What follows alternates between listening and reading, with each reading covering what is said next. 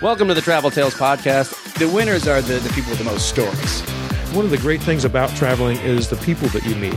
I've slept in bus stations, I've slept on people's floors. And it's already on fire, and then there's just a gigantic, huge explosion, like out of a Hollywood movie. It's not right or wrong, it's just different. We hired like 10 Chinese prostitutes to come be our audience. We were kidnapped by nuns in Puerto Rico. Not a good idea to be high when you're packing. You forget a lot of stuff. I got swine flu. By the time you've lived through it, it's just a good story. Hello, everyone. Welcome to the Travel Tales Podcast. I'm your host, Mike Siegel. Thanks for listening. My guest today is Phil Sylvester. Before we get to Phil, do have some announcements to make. First is that our website is traveltalespodcast.com. Go there, check out the stories that I've written, stories that some of the guests have written, see photos of our guests, see their stories, and see links to all their websites and social media. You can see links to all our social media, which is, of course, Travel Tales Pod on Twitter, Travel Tales Podcast on Instagram, Travel Tales Podcast on Facebook. There are links to Stitcher Radio and iTunes, where if you're on iTunes, please give us a good rating. That helps people find the show because it boosts our presence, and that's a cool thing to do, and it costs you nothing. Never asked you for money because I'm a bad businessman, but someday maybe I will. Someday I might even put advertising on here. Ooh, you're going to love that, won't you? I stand by all my products. Anyway, go there, traveltalespodcast.com, and you can also write me. If you think you'd be right for the show, or maybe you know somebody who will be right for the show, write me at traveltalespodcast@gmail.com, traveltalespodcast@gmail.com. Don't even have to write me. If you have a recommendation, you can just write me and say nice things. If you're saying bad things, you don't have to write anything at all. What do you think of that? I'm sensitive. I don't need your anger. All right, let's get to Phil Sylvester. Phil is a guy who I talked to through Skype. He was in Australia. Yep, that's right. I talked to him down under, a completely different continent, other side of the world. It was already tomorrow when I was talking to him. So, hey, figure that out in your head. Phil has his own podcast, but what really pays the bills for Phil is his business, his organization that he works for, which is World Nomads. And they are a travel insurance provider. And I knew of World Nomads because I took some trips with Intrepid Travel, which is a tour operator based in Australia, and they recommended World Nomads as their provider because they require travel insurance for all their trips. I know travel insurance is not the most sexy topic in the world, but it's something that more travelers should know about, especially Americans, because we tend to not use it and not know anything about it.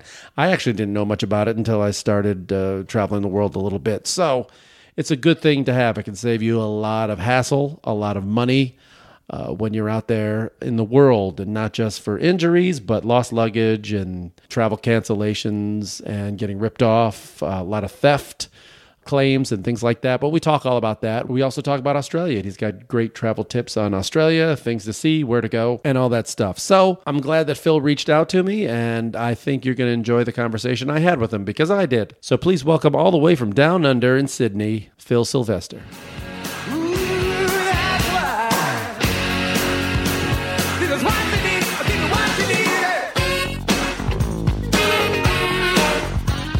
So World Nomads is I know the name. As soon as you wrote me, I said, wait a minute, I know World Nomads.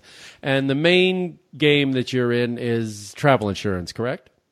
Well, yeah, everything that we do is funded by travel insurance. We don't, do flight bookings. We don't do hotel bookings. We don't do itineraries, but we do a lot of things around that. We're not your usual travel insurance company, that's for sure. We we like to consider ourselves a community of like-minded travelers. As a matter of fact, we got one of our guys on the partnership team right now is working remotely from somewhere in South America. So, we're very supportive of our staff members who want to continue their travels as well. So you may have heard of us. I think our most famous sort of aspect is we offer scholarships in travel writing, travel photography, and travel film. They're immensely popular, and we try to make a money can't buy experience for somebody to go off and turn their passion into their profession.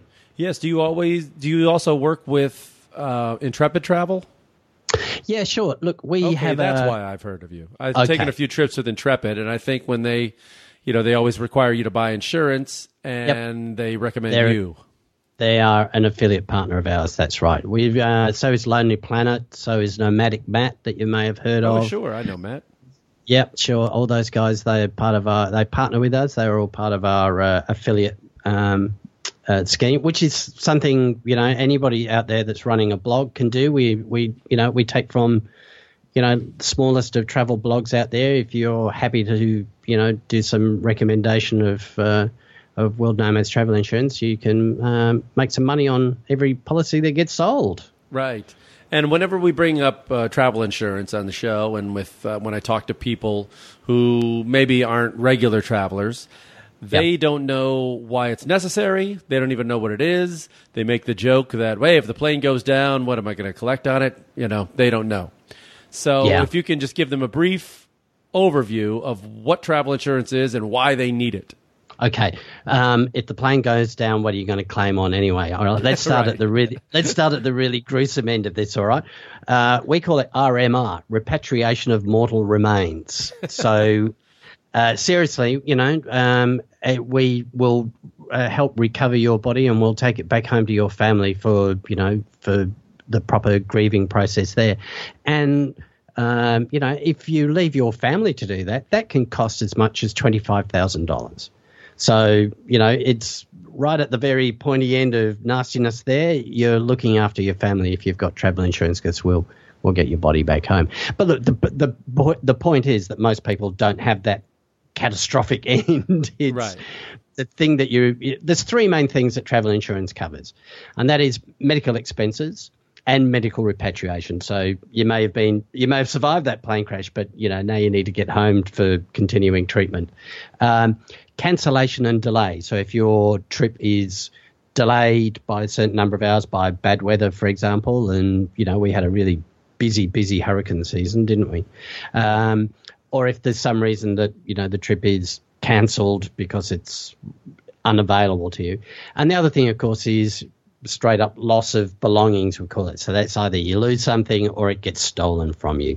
So those are the three things that are covered. Now, I've got to say, Americans are kind of used to buying separate insurances for everything, but it's in Europe and where we're based in Australia, it's kind of a all-in-one package that goes together.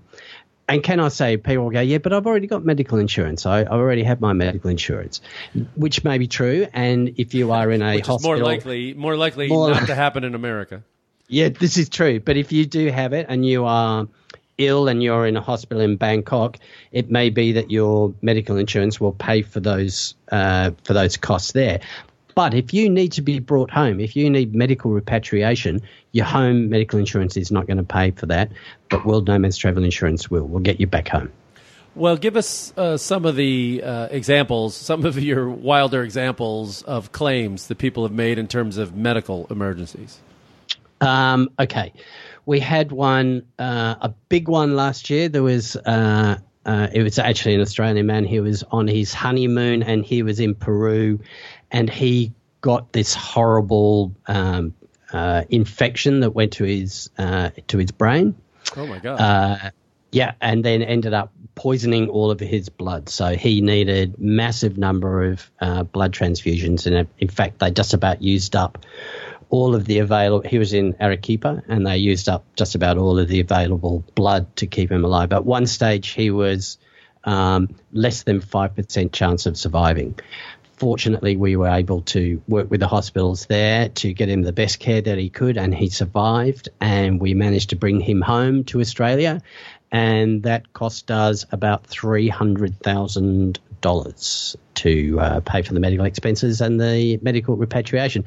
But look, you want the crazy ones, okay?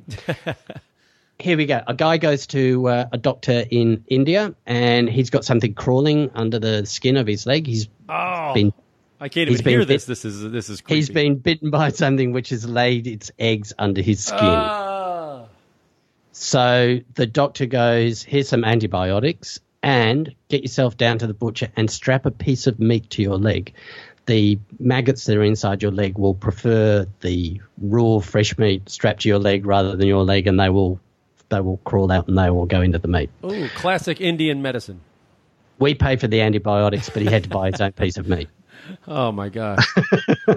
Whatever happened? I mean, did these maggots? Yeah, no. Oh. No, they came out in the meat and had his antibiotics and carried on with his travels. Oh my gosh. Is there a country that maybe doesn't accept your insurance or doesn't, or you have trouble covering if somebody wants to go there? Yeah, look, we made the decision not to sell our insurance to anybody who wants to go to North Korea. Well, sure. Yeah. For obvious reasons, we can't come and get you. We can't arrange hospital care for you. We can't help you while you're there, so we're not going to take your money off you. We have some problems, and it's actually quite complicated, but we have some problems because basically you can't transfer money into places like Cuba. Right. From America. So we have problems with, funding medical treatment that has occurred in Cuba. But we have ways of doing it because we're a global company. So, sometimes the bills get paid by the UK branch of the company rather than the American one. But other than North Korea, you're covered. We can look after you. Right. I know visitors to America, that's one of their big fears because it's so overly expensive here. Yeah. Is that more common for people visiting America to say, I have to get some kind of insurance before I go to America? And is coming to America, if you're a foreign traveler, is that more expensive than going to other countries? Is covering you in America much more expensive? Yep, it is more expensive. Can I buy it as an American? You can buy domestic coverage for trips more than 100 miles away from your home. Okay. So, yes. But, yes, it is more expensive for non-Americans to travel to America because of the cost of the medical coverage. But, kind of people are very aware. A couple of stats for you. In the United Kingdom, about 85% of people buy travel insurance before they travel overseas. In Australia, it's about 95%, but in the United States, it's about 34%. Right. So the rest of the world is kind of aware, especially if they're going to the US, that you've got to have this covered because you're going to get hit by a big bill. But the reverse of that is kind of not really true. It's going to be cheaper everywhere. Yeah. I know there are some credit cards out there who claim to cover some form of travel insurance or something, whether it's lost luggage or change in flight or sometimes medical stuff. Is that something that that's viable, or is your coverage even more complete than what they're giving me? Well, that's the $64 question, Mike. It's like sometimes. I mean, is that legit? I mean, is there full coverage? I mean, yeah. Look, some of the credit card travel insurance is great. Some of it is absolute sawdust. Sure. I was going to say. And therein lies the problem because people often say that the travel insurance that comes with my credit card is free.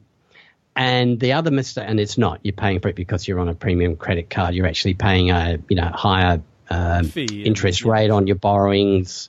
And the problem with that is the exact cost of your travel insurance is not transparent. You don't know exactly how much it has cost you.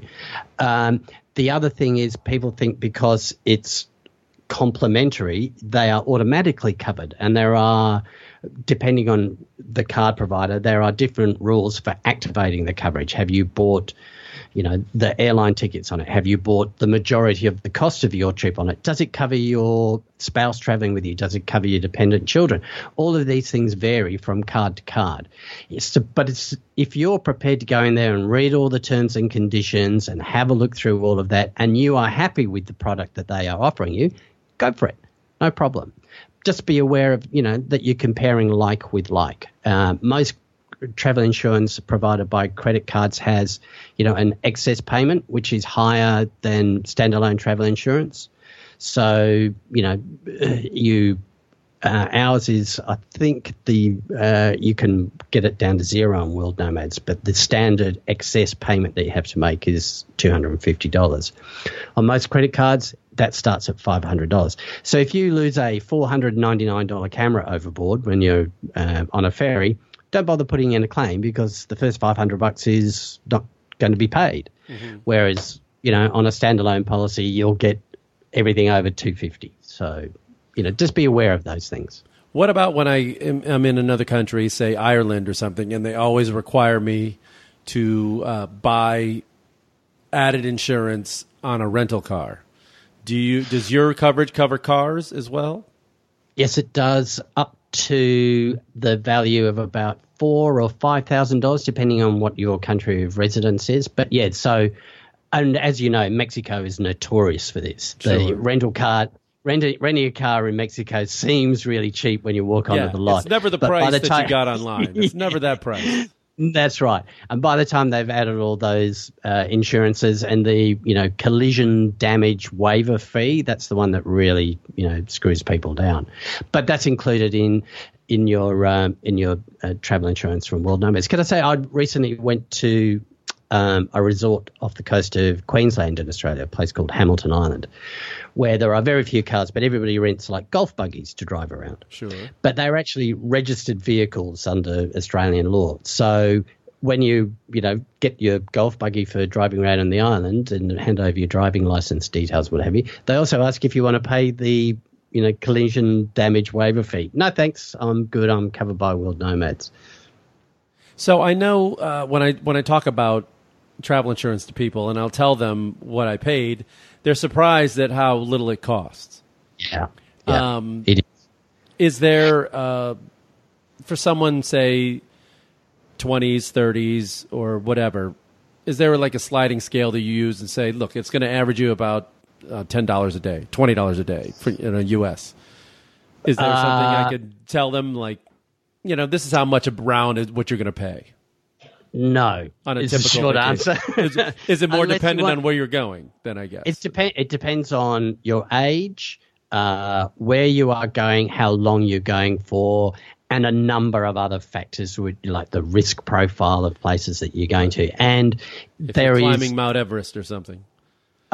We cover you up to base camp. You're covered. Beyond that, good. You're not covered. Yep. Yeah, so I see that. Yeah.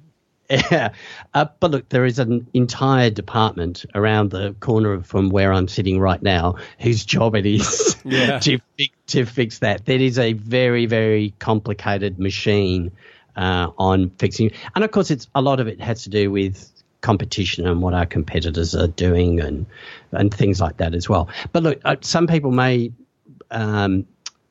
be still holding on to a kind of an old way of working out travel insurance, and you can still do this. Lots of companies still offer this. They will, say, well, here's the value of my trip. It's a $20,000 trip, and they go, okay, well, we're going to charge you 15% of that as the. Okay. But what World Nomads does, and quite a few other travel insurers do, in the kind of the more modern way of doing it, is the premium that you pay is defined by the maximum benefit that you can get.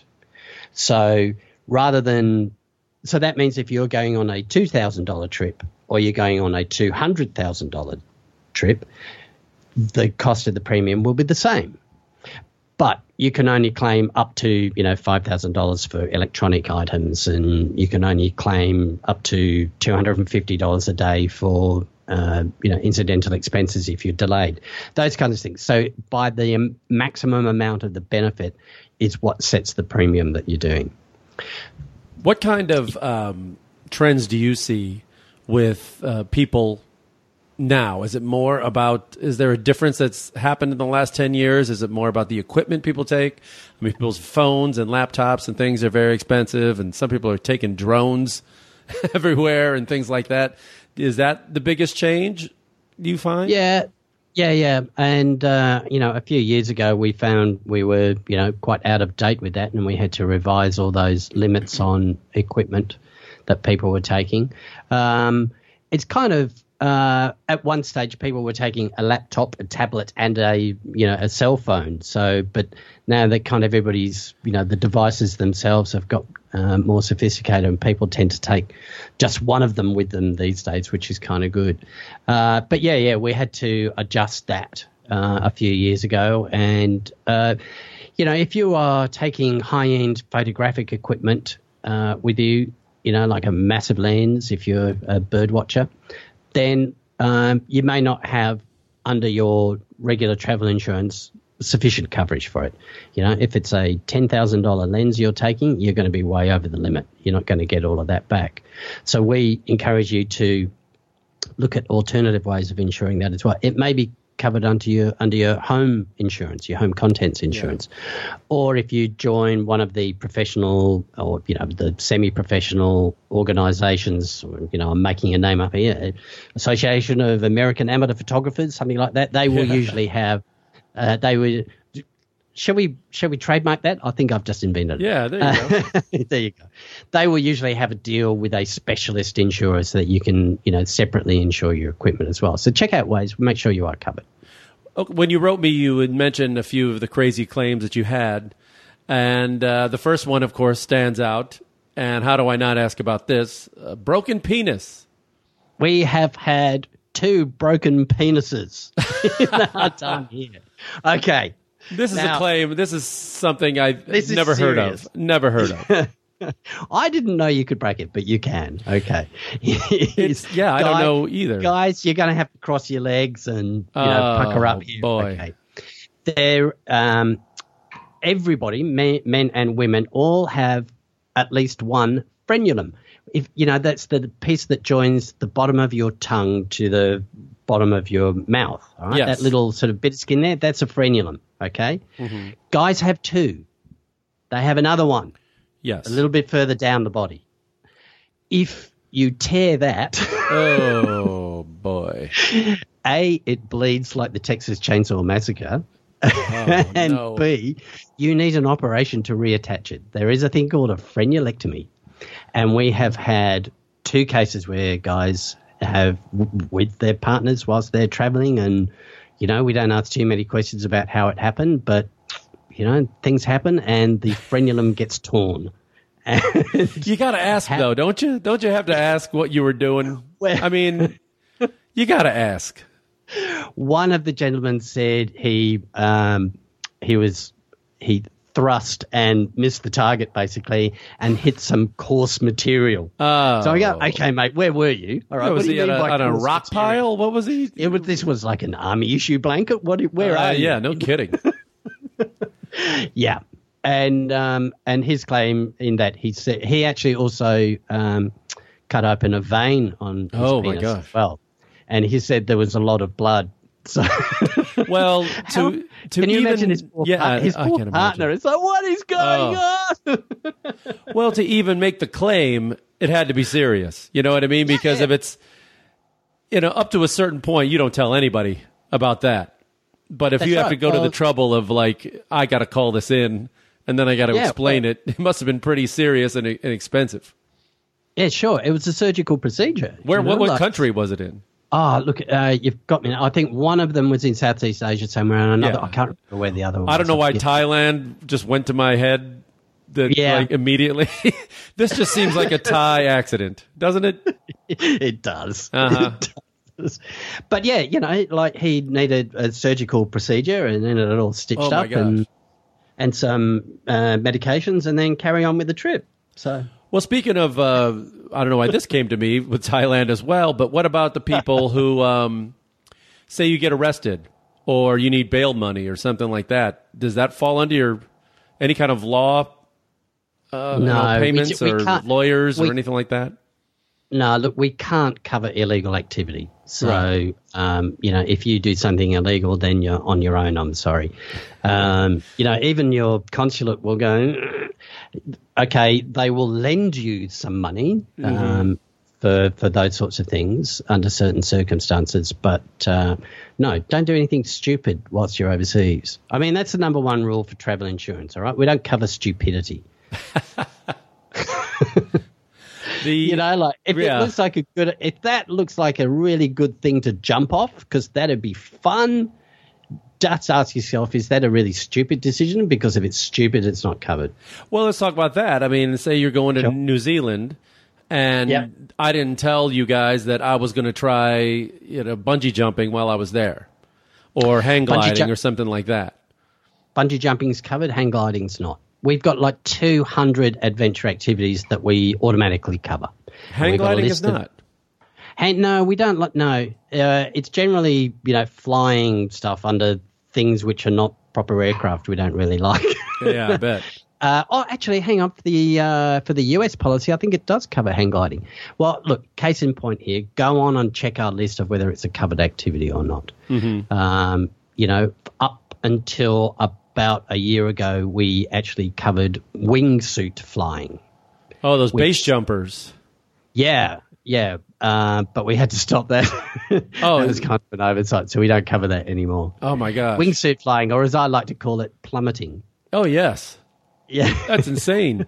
What about the base jumper? It was on the list, the base jumper who was left hanging from a rock on a Swiss mountain? Yep. He's a Florida guy. He was in Switzerland and he was base jumping and it went horribly wrong and he ended up stuck on a ledge halfway up this cliff for about 12 or 13 hours until he was rescued. When they got him down, he had head injuries, which meant that his medical evacuation back to the United States couldn't be done at high altitude. We couldn't go in a high altitude aircraft with reduced cabin pressure. So that was a specialist air ambulance that flies at low altitude, which is super expensive. So that was a couple $100,000 to rescue that guy. Oh, my gosh. And part of the reason why we don't cover base jumping anymore. I bet. What about the guy, you rescued a guy at an airport that didn't exist? Yeah, yep. There was a what kind of airport doesn't exist? Yeah, it's funny, this one. He was on a surfing safari on a remote Indonesian island, and he started getting sick, and so he called us and he said, look, I'm not feeling really well, and we discovered that there was a small medical clinic on the island, so we sent him off to that and, prepaid his expenses there. But whilst our emergency assistance team were talking to him over, a period of a few hours, they called him back a couple of times, he was becoming more incoherent. And we realized that it wasn't just the flu or something that he had, or that in actual fact he'd got encephalitis that he'd caught from dengue fever. So he was like seriously ill. And the medical clinic on this island wasn't able to cope with it. And we knew from his travel companions that was an airfield on the island, a recently constructed airfield. But it was so new, it didn't have a designation, like LAX or what's JFK. Oh, sure. Yeah. Yep, sure. It was so new, it didn't have a designation. So we're speaking to these emergency evacuation airline companies based in Southeast Asia, and they're going, well, there's no airfield there because there's no three-letter, designation code. And we're going, it's there. We promise you there is an airfield there. It is, X number of feet long. It is there. And so we had to work hard with our contacts when we eventually convinced one of the companies we work with on a regular basis, and they are amazing. And we said, look, there's an airfield there. And they went, okay, we'll go. So they actually went in and flew to an island where officially an airfield didn't exist and rescued the guy and saved his life. What would you say is the single most common claim that you get? Is it lost luggage, or is it canceled trips, or has to do with flying, or what? Yeah. No, I think cancellation and delay. Well, yes, traveller's diarrhea is the biggest one, or gastro, or tummy flu, or whatever you want to call it, that everybody gets. And, you have to go and get some medication. That's really common. But that's really, really super low cost. We're talking, the cost to us is a couple $100. So we had a lot of those, but it's not our, biggest sort of expense, if you like. About 10% of people who are insured make a claim. And generally, it's for loss of belongings. So, they lose something, something falls overboard, they leave it behind somewhere, or it gets stolen. Things get stolen out of the bag, or it just disappears and they don't know why, whether they've left it somewhere or it's stolen. Don't know. Had it once, don't have it now, put in a claim. So that's the most common one. But that's like small potatoes. What really hurts is the $200,000 medical evacuation from Switzerland back to Florida. That's what really hurts. Yeah, I've been working a bunch of cruises, as you know, and we had to helicopter a guy off once. And I think the cruise line they call it in. If they can't, there's a medical staff on board and everything else. But if it's something they can't handle, they have to call in a helicopter and bring a guy to the mainland. And in terms of claims and things like that, our cruise ships, I always tell people, people worry about getting sick. I think that's the number one thing. But other than that, they're pretty safe, aren't they? Oh, yeah, sure. There's hand sanitizer at the end of every corridor for a reason on the cruise ship. Please use it. But apart from that, they do have medical staff on board. And the captain, it's quite common for a cruise ship to put into a port somewhere to offload somebody who's too sick for them to care for. Yeah. We repatriated we were talking previously, Mike, you were talking about Dunedin. We repatriated an Australian man from Dunedin where he'd been put ashore after he'd had a heart attack and brought him back home to Australia for treatment. So that kind of happens all the time. How much, though, is covered by the cruise line when you buy your ticket? Because people always go down for whether it's like a seasickness patch or antibiotics or things like that. Is that added to their bill? Or if you think the American healthcare system's expensive, try getting sick on board a cruise ship. Seriously, it's it's unbelievably eye-wateringly expensive to get sick on board a cruise ship, which is why you need travel insurance for that. Even if you're just sailing between ports in the same country, you're doing between two American ports. As soon as you're 12 nautical miles offshore, you're in international waters, and your medical insurance from home may not operate there and what have you. So make sure you get travel insurance for being on a cruise ship. It is eye-wateringly expensive. If there are things we can do to cover ourselves, and pardon the pun, but to make sure that we're going to get our claim approved, are there little tips you can give us that makes us things we can do? Yeah, look, and these are outlined in, the terms and conditions, and on World Nomads, we try to make it as easy as we can. You can make claims online and get your claim paid and keep traveling, because obviously we have a lot of people who are, on extended tours. But the thing is, you're going to need documentation. First of all, if something's lost or stolen, first of all, we need to have proof that you actually owned it in the first place. Obviously, we're trying to stop fraud.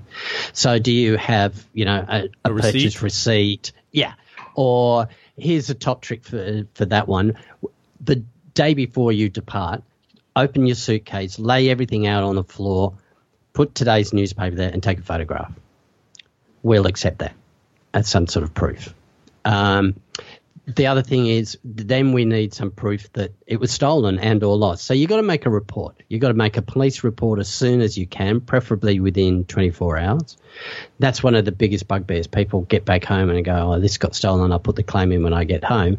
But you need the police report from the Bahamas or, wherever you were. So get the police report. And especially if it's lost on a piece of transportation, on a ship or on a plane or on a train, get a report from the company as well that you have reported it to them. Once you've got those, we got proof you had it, proof you lost it, put your claim in, shouldn't be a problem after that. So when an airline loses my luggage, yes, how much are they liable for, and what kind of documentation do I have to get from them? Yeah, good question. Airlines. Oh, my word. You guys need to pick up your game on that. Right. If your luggage doesn't turn up within the first 12 hours under World Nomads, you can then go and buy some essential. You can buy some new underwear. You can get a toothbrush. You can, buy some essentials that you need to replace and make a claim, and that will be reimbursed. And it varies from airline to airline but eventually, if the luggage doesn't show up, it's not recovered, then the entirety of your luggage is covered as lost belongings. But that kind of varies from airline to airline. Like some will say it's 48 hours, some will say it's 72 hours. So you have to check with your airline. But yeah, what we're going to need from you in that case is if you've got your baggage tags, great. You are going to need a report from the airline that you went and, reported this was missing. Any email conversations you have with the airline about what they've done to try and recover it, keep all of that stuff. That's just documentation that we need to prove that it all actually did happen. And it's not that we don't trust people. We know it happens all the time, but there is a massive loophole there for people who want to try and defraud the system. So we've got to try and clamp down on that. And of course, the more people defraud the system, the more expensive premiums become, and so we're just trying to help everybody out. Well, now that we've talked about business, let's talk about Australia for now. Sure. Okay. Hugely popular tourist destination and always growing. Yes. What kind of trends, what's the latest trends you're seeing now in Australia? And my first trip there was in 96. So you can imagine things have changed. And other than the 3 days I just spent in Melbourne last year, I haven't been back. So what's the latest? I took a Greyhound bus up the East Coast. So, okay. Do you have any high-speed trains yet? Do I have to do that again, or is that still a cost-effective way of seeing the country? Yeah, look, a lot of people come, and there is a thriving market in people buying like RVs from each other and driving up and down the coast. But don't forget, Australia is big. It's only just a little bit smaller than the United States. Yeah. So if you are going to drive from Melbourne to Cairns, you are going to need at least 2 weeks just for the drive. So, if you want to stop and stay and look at something on the way, you're going to have to allow a bit more time. Yeah, I think I did 5 weeks from what I remember. Yeah, okay, it's huge. Okay, Australia is really, really, really big.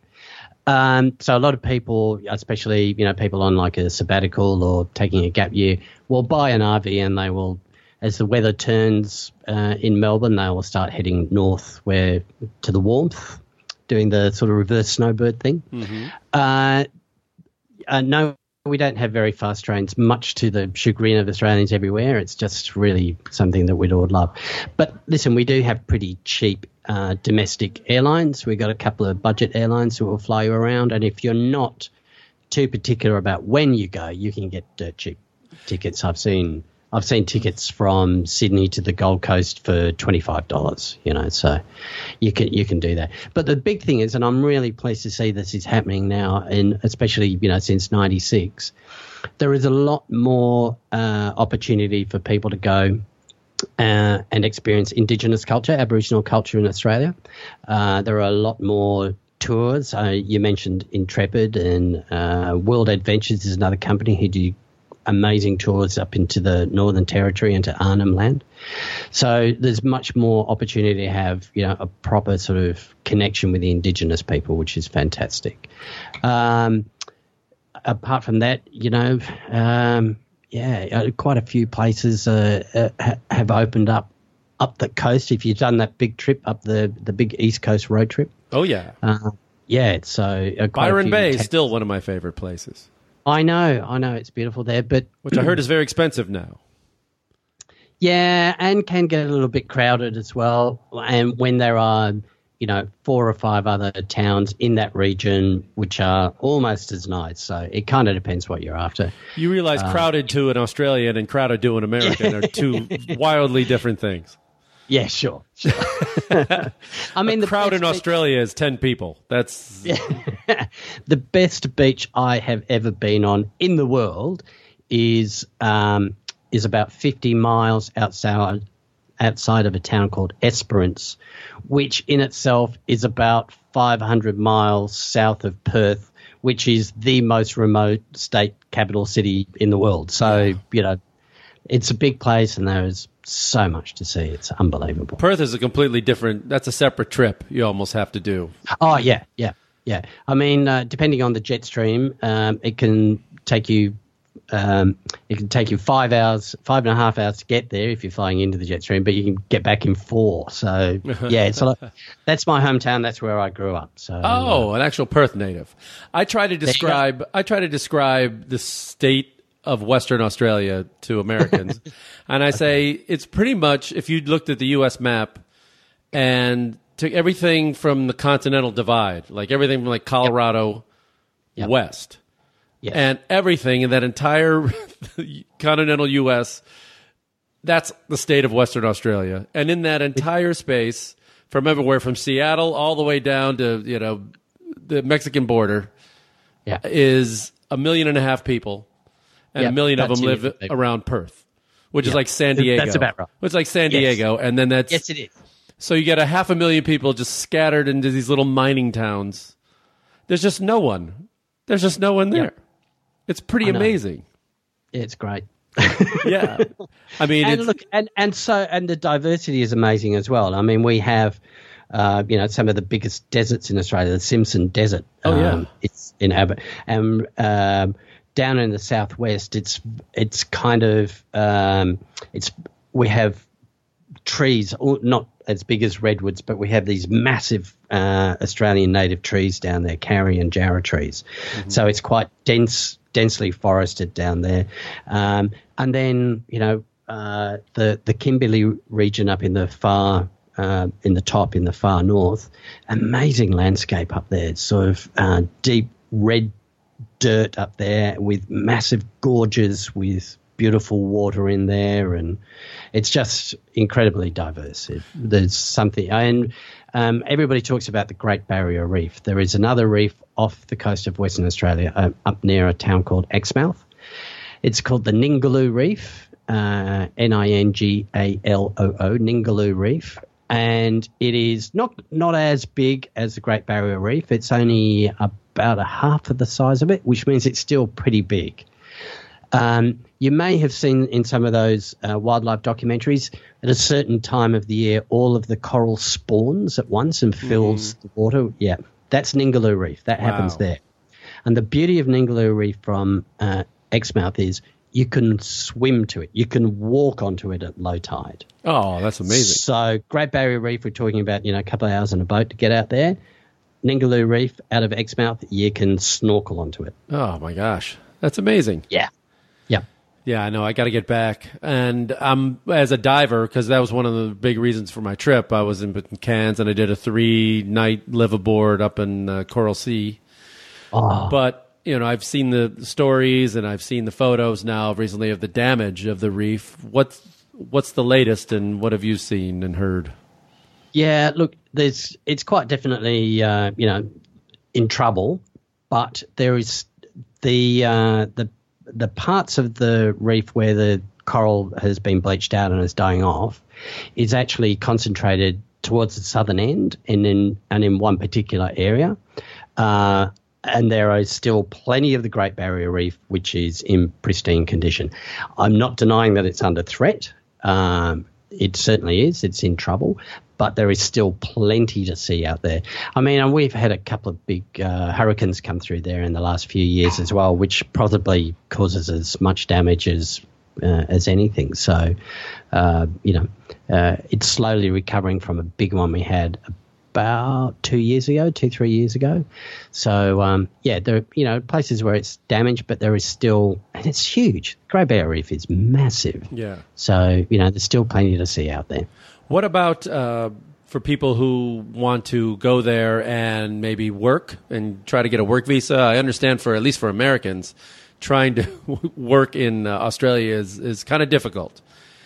Yeah, it is. It is. And you've got me there. I know it's kind of easier if you're from a Commonwealth country, a former... Oh, the Canadians got it made. Canadians have got it made. The English have got it made as well. I don't know. How's our conversations going with President Trump on the free trade agreement? Maybe maybe something will come out of that one. Let's see what happens. Yeah, there. Sure. But yeah, it's really difficult, and it shouldn't be that hard. It's just, yeah.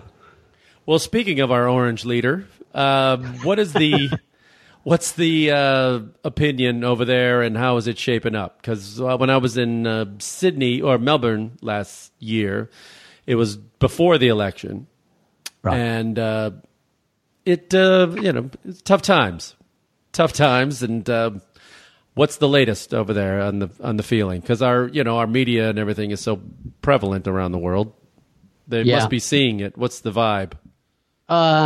Well, it's a strange thing leading up to the presidential election. I think Australians love a good joke. We like a bit of humour. Sure. And everybody thought this was this can't be real. This is I know. so funny. I heard it for years leading up to it. And then it was like, great. crikey. Yeah. Oh, they did it. Okay. Yeah, look, we do watch American politics, and we're in the Southeast Asian region. We're in the Asian region, so we're a little bit concerned about all that saber rattling that goes on. Sure. With North Korea, so we're in range too. So. Oh yeah. Yeah, it does bother us. And every country has their own form of him in somewhere, and you've had your Trump types. Every country has them, but they don't all get elected, but they have them. You know what I mean? Yeah. Look, and I think that's a worldwide phenomena as well. I think a lot of people everywhere are dissatisfied with what they get from their politicians. Oh, sure. Which sort of gives rise to those people on the fringes getting some sort of attention. So, and I don't know how that's going to end. I think, and I think, social media's got a lot to, we get very serious here. Social media's got a lot to do with it, because it polarizes opinion. So I'm not quite sure how it's all going to work out, but I don't know about you, Mike, but I believe people are good. I believe people have got good intentions, and I like to think good of people, and I think we're going to come through this okay. What are some of the places in Australia that maybe aren't on the typical tourist itinerary that you think are overlooked? I mean, what are some places we should check out that maybe, other than the big highlights that we all see? You see, where I live in Sydney, in Australia, you would all have heard of Bondi Beach. Sure, of course. I live about about 4 or 5 miles south of that at a place called Maroubra, which is an Aboriginal word for rolling thunder, I understand, from the sounds of the waves on the beach. It is every bit as beautiful as Bondi Beach, about the same size, got beautiful surf, and it is very local. It's Maroubra locals go there. So we have, places like that within Sydney itself. If you are in Melbourne, some of the beaches along near Torquay, along that surf coast, are beautiful as well. Phillip Island, don't even have to go that far. Between Melbourne and Phillip Island, there is a little peninsula, and on top of that is a place called Red Hill, and they make awesome Pinot Noir up at Red Hill. So there's plenty of that. Now I'm listening. Yeah, okay, yeah. Seriously, it's like an hour maximum from the centre of Melbourne, down on the Mornington Peninsula, and there's beautiful wine country down there. Really gorgeous. Look, there are dozens of little towns on the way up the coast between Melbourne and Cairns, dozens and dozens of towns which don't make it onto the tourist map, but all of them will have, a camping ground or a caravan park or somewhere where you can stay, and you can enjoy these unbelievably beautiful beaches with almost nobody on them. It's just spectacular. But then, we have, I don't know if it's apocryphal, but apparently we have more snow than Switzerland in the Australian Alps during winter. What? Come on. Yeah. No. The land area of the Australian Alps is huge. Was that massive. Up by Canberra? Yeah, a little bit further south of Canberra. So there is this spine of mountains that goes all the way up the east coast, just inland of the east coast, goes all the way up the Great Dividing Range. And when it's in the southern parts of it, so below Canberra down to Melbourne, it's called the Australian Alps, and it has a lot of snow. Not great snow. It's a bit crunchy. Yeah. A bit icy, but there's lots of it in midwinter. So, and you can go, there are ski resorts you can go to. It's not great snow, it's not great skiing, but you can do it. So, well, so many of the ski resorts here in California in the winter, they're staffed with Aussies and Kiwis. Yep. On their holiday. They're taking their summer break over here to work at the ski resorts. Yep. You hear a lot of the accents there. Okay, Tasmania. Never been. Tasmania. Oh, look, Hobart is the capital of Tasmania in the south. Is having a renaissance at the moment. It was.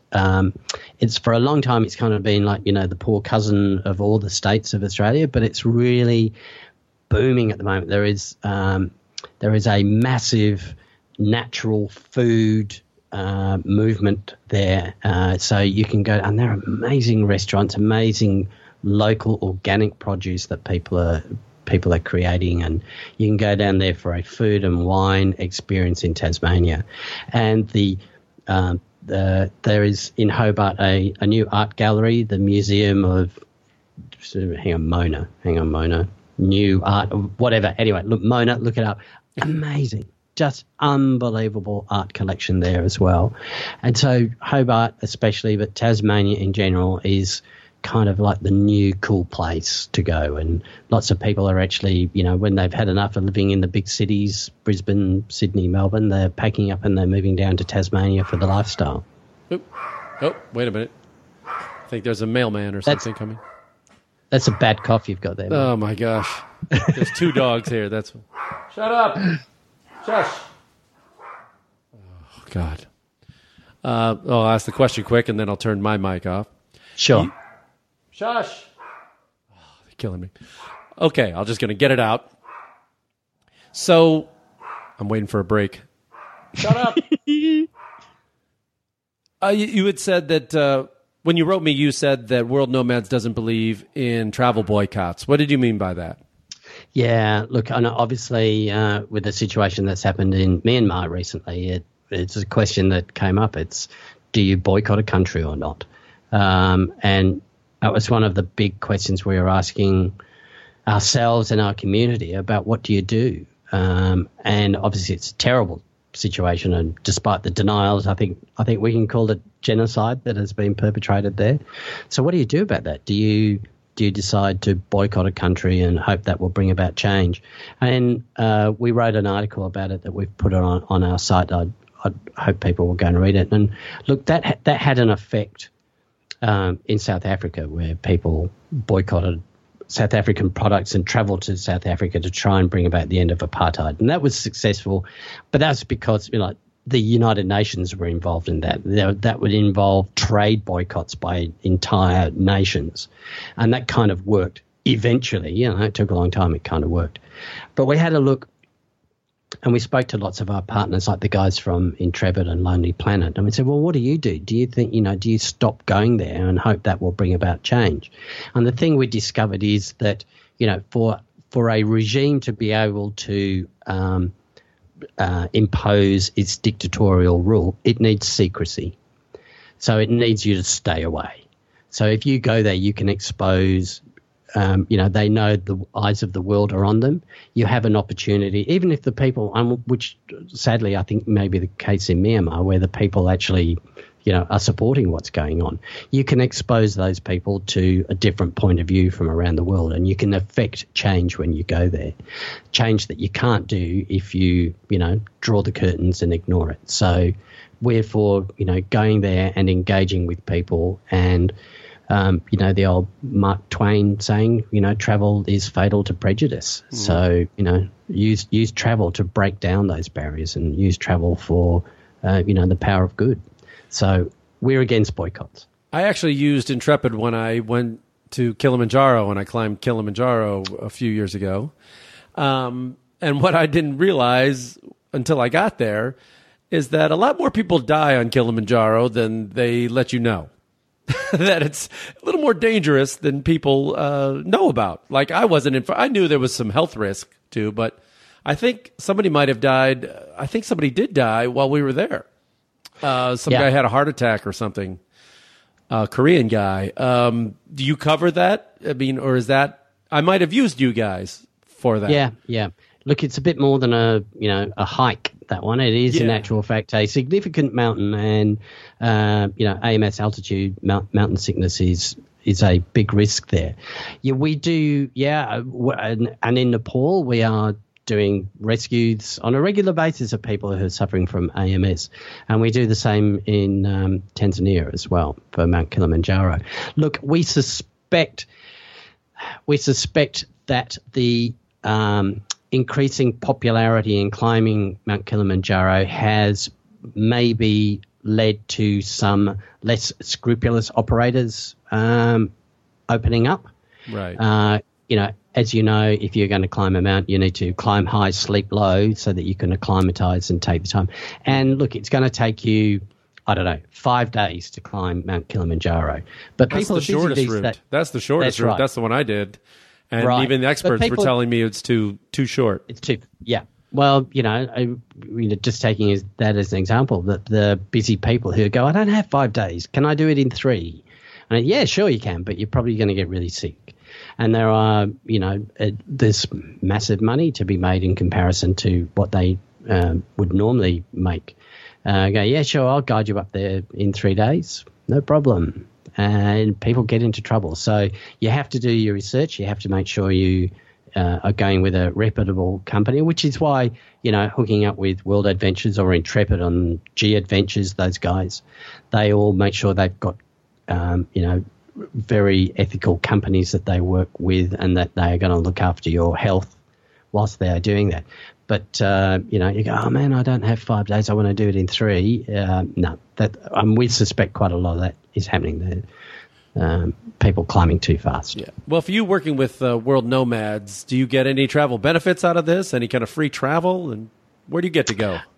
I get to do a couple of conferences around the world, things like that. And, look, with our scholarships that we do, we usually send along one of the team members as well to kind of act as like a field producer and what have you. And I was lucky. Actually, mine was a domestic trip. I went to Arnhem Land in the Northern Territory, where Indigenous culture is huge up there, massive.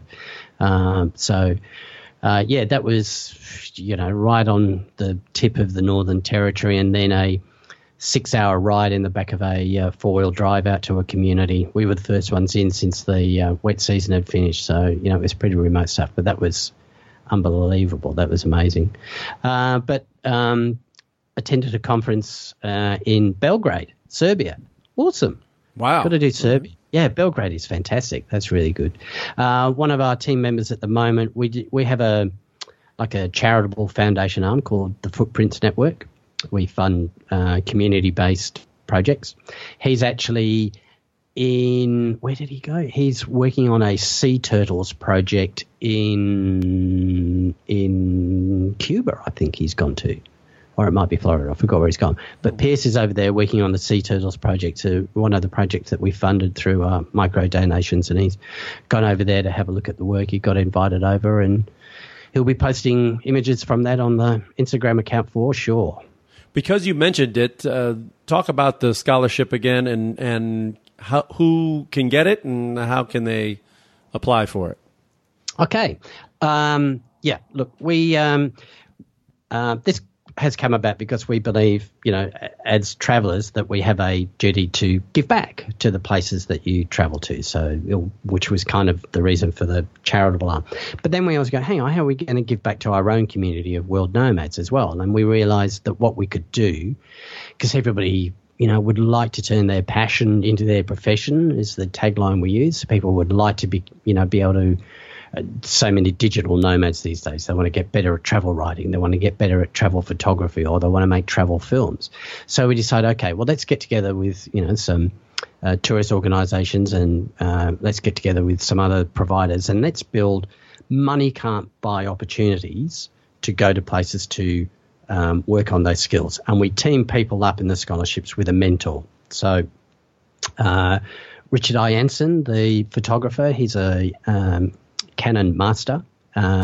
He's the mentor for our photography scholarship. So you get to work with him for a week on assignment in a destination, and you fulfill an assignment that we give you. We want a photo essay when you come back, and you've worked with one of the greatest photographers in the world on your skills. Same thing goes with our film scholarship. A fellow called Brian Rapsey is our film mentor, and Tim Neville is our writing scholarship mentor. So with Tim, you get to go and spend a few days in a workshop with him, and then the latest one they're in the Balkans for the last one. So you met up with him in Montenegro and had a 3-4 day workshop, and then all expenses paid for a week. Go off and shoot your own photo essay, and then we publish it. So if you jump on to worldnomads.com and the subnav across the top, go to Learn, and you can sign up for the scholarships newsletter, and we'll let you know when the next one's coming out. We're doing judging at the moment for the writing scholarship, and the writers are going to go to, good question, speaking of Kilimanjaro, I think they're going to Tanzania for that one. So, the old Stone Town and places like that to do some writing. So get in there, find out whether you're a writer, photographer, or a filmmaker. There's a great scholarship for you. And some of the people who've been through our scholarships have gone on, to become professionals in it. They're writing for rough guides and things like that. So how many of these? It's a great. How many of these do you give away for a year, like per year, or say?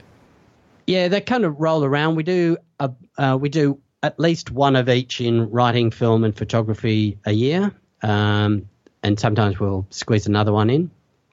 For the writing scholarship, we tend to send 3 people off. The photography, it's usually one, and film, it's usually one person, but often we'll take a team. So, there'll be 2 people who are part of it. Well, that's great. I mean, so you're going to have links. We're going to have links on our website and where people can go there and click on it to World Nomads and also the scholarship stuff, and send me any other links you want up there. Sure. Mate, can I encourage people as well, like you, we have a podcast, the World Nomads podcast, and then we talk about the scholarships and what's coming up next at World Nomads, as well as talk to people who, can give us an insight into a different destination every time we put one out. So, let's share the podcast love there, Mike. Yeah, sure. If you ever want me on there, maybe I shall share some topics on something. Yeah. I've been around a little bit. Sure. You want to know how to do comedy on a cruise ship and how to keep yourself from not getting bored? That's it. No, I'm having you. That's it. We're putting you on. That's the one I want. How to entertain old people on a cruise ship? I want to know. Yeah. Oh, the dogs are going nuts here. Another. Oh boy, it's like a FedEx truck or something outside. All right, Phil. Thank you for doing this, mate. My pleasure. Appreciate it. Great to talk to you. Thank you. And finally, before we go, I want to get not only World Nomads philosophy, but your philosophy on what travel means to you and how travel changes people and what it can do for humanity. It's really hard to hate somebody that you've met and been close with personally, and I think that happens with travel. You go to a country and it's maybe not what you expected, but you always meet somebody there. You always make a connection with somebody, and that changes the way you see the world. Like everybody has very similar fears and expectations, and I think travel is the only way to change the world for good in a way. It's because it's so hard to hate somebody Right. No, well said. I completely agree. And Phil, thank you so much for reaching out to me. I really appreciate it. That's all right. Thanks very much for doing it. No, thank you. That's Phil oh, boy. Look at Phil Sylvester, everyone. Boy, I almost called you Phil Vester. Has that ever happened? Don't worry. I get mailed addressed to that. Don't worry. Philvester. Oh, man. Phil Sylvester, everyone. Thanks, man. Good on you, man. Thank you.